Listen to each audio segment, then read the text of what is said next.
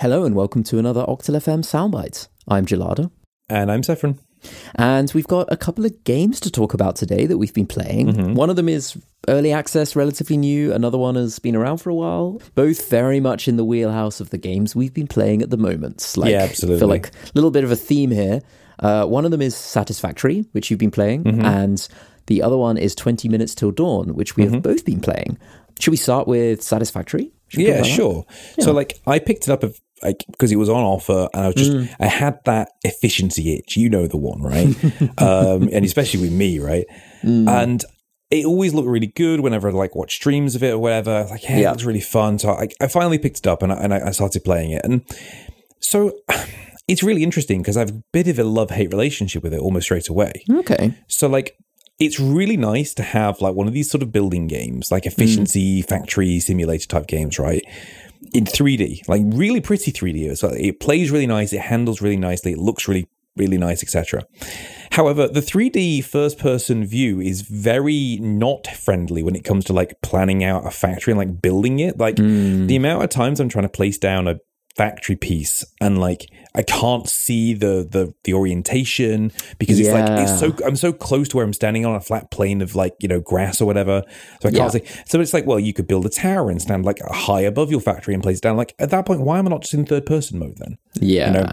So immediately the idea of this really pretty 3D world is great, and then I'm well, this just is very not useful to the gameplay itself, which is things Factorio and Dyson Sphere program work so well because they are those top down sort of zoomed out affairs, right?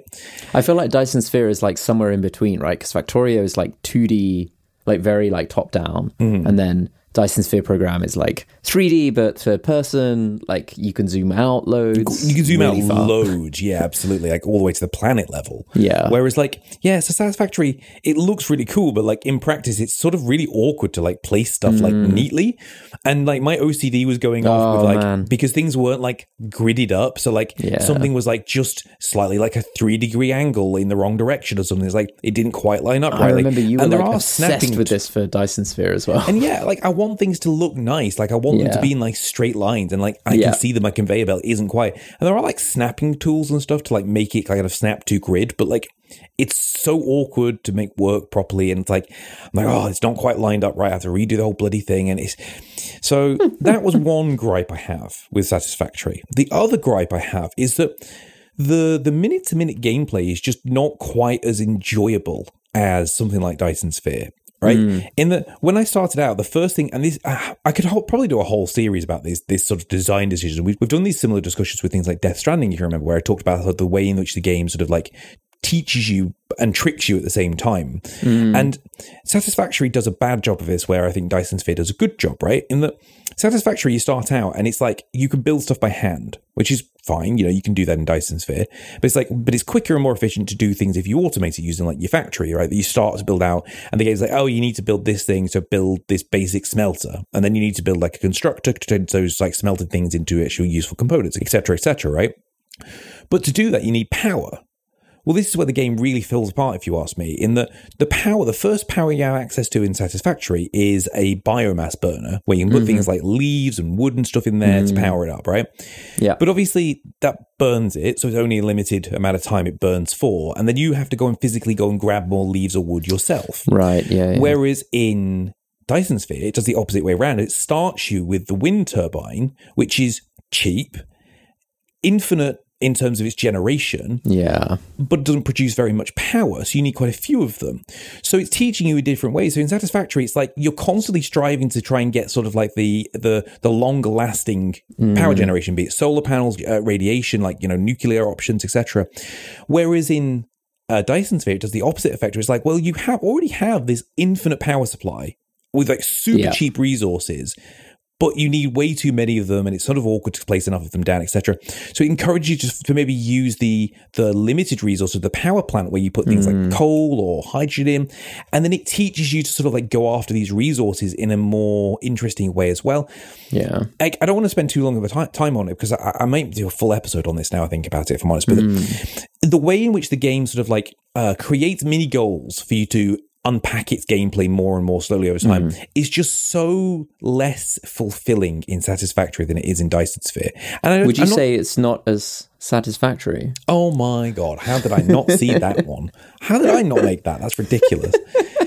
No, it just wasn't quite, not quite, you know. And it's such a shame because I was really looking forward to enjoying it. But all I'm doing when I'm playing the game is like, I kind of just rather boot up Dyson Sphere again, honestly, and get the same sort of scratch to that itch of efficiency, but better and more well planned out. You know, Dyson Sphere I feel like Dyson Sphere is underrated, you know, So I feel like Satisfactory is the popular one, you know. It is, because it's 3D. And I'm like, but Dyson Sphere, man, it's so much scope in Dyson Sphere. It's very well scoped, and it's very well thought out. The design decisions for all the resources and the buildings, mostly, not all, there's a couple of small flaws, are very well thought out, and it's a very well designed game. Balanced so I think it's definitely maybe worth a revisit in terms of an episode discussion. Yeah, I think you might be right, you know. I think you might be right. But yeah, the other game that we've both been playing, I haven't been playing Satisfactory, but we've both been playing 20 Minutes Till Dawn, which I can't remember how I spotted, but it's bullet hell, roguelike kind of vibe. Like Horde survival type thing, right? Horde survival types thing. Yeah, I saw you playing Vampire Survivors, which I didn't pick up, but I did pick up 20 Minutes Till Dawn.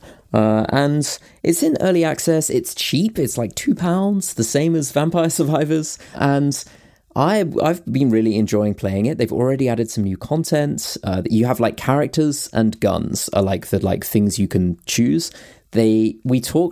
We talked about this sort of achievements to extend. I don't know if this episode's out yet, but achievements to extend a game's lifespan and things like that. And it's absolutely one of those. You've got achievements for a meta of trying different builds and encouraging you to do different things. Yes. And they also have a run progression where every time you succeed at a run, you can up the difficulty for the next run. And that's a different level of darkness or whatever, where different things happen. And they also have a modifications on top of that, which is runes,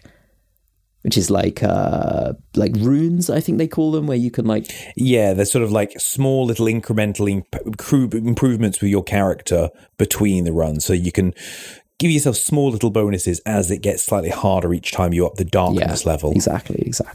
So I think given that it's £2, I think it's just worth a punt. It's worth a try. And Vampire Survivors as well, from what you've said before about that.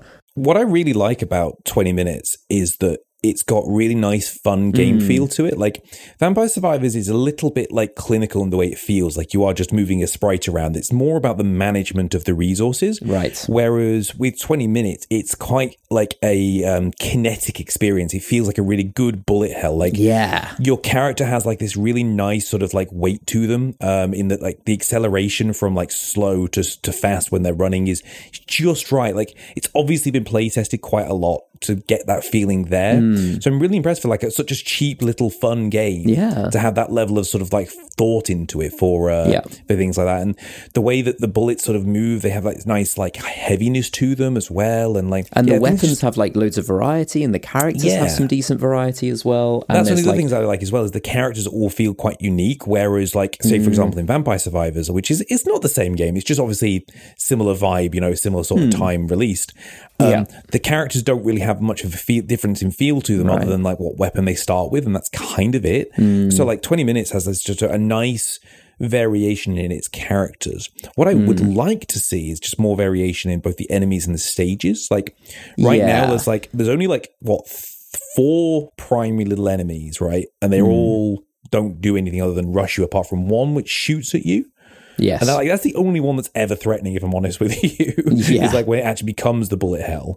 Yeah. And the stage is always just this relatively plain open space with infinitely scrolling open space. With annoying trees that you can't see once once it turns into bullet hell. You're absolutely right. I would love to see, now that you've said that, I'm I would love to see like new bosses. Like if I think about Nova Drift, right, which is exactly. Nova Drift is probably my favorite of these kinds of games, like of all time. Like I really love Nova Drift so much. Nova Drift's fantastic. Less so since some of the tweaks that have kind of ruined a bit of the balance and made it hard to get some of the achievements. Yeah, quite. I know that there's been updates about fixing that and sort of improving things, but like Nova Drift has like loads of different enemies and different bosses and like way more kind of phased. You know, you've got like the runs have variety in kind of how they go.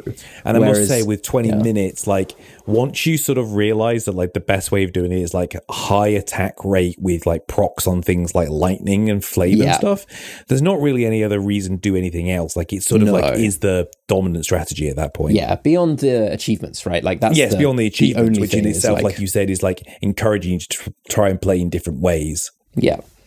Yeah, I agree. I think more variety beyond just like raise the difficulty curve and kind of force you to try different builds. But it's still really being actively developed, right? Like there's only a new character added not so long ago with like a new weapon type. So hopefully this sort of feedback is not just from us. I'm sure it's from like lots of people who are playing this game.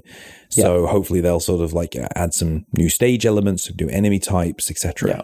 But yeah, definitely check it out. I've definitely got my £2 worth. Yeah, for £2, it's such a good value. I would have happily paid a lot more than £2 for it now, 100%. Knowing how much I've paid. I'm all for cheap games like this. Like, I would absolutely rather spend a couple of quid on a game like this, even if it's sort of like, you know, it's one feature, it's a simple, straightforward game, but like you can sink some hours into it. Like, you know, I'd rather that than get a game for like, you know, 40 quid, which is like, you know, this super amazing looking fancy game, and then sort of just be a little bit like left in the cold by it. Yeah.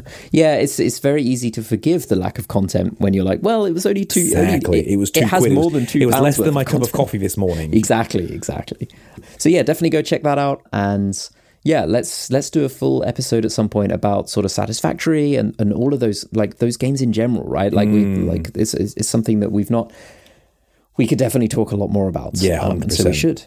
So stay tuned for that episode. But until then, I've been Gelada. And I've been Saffron.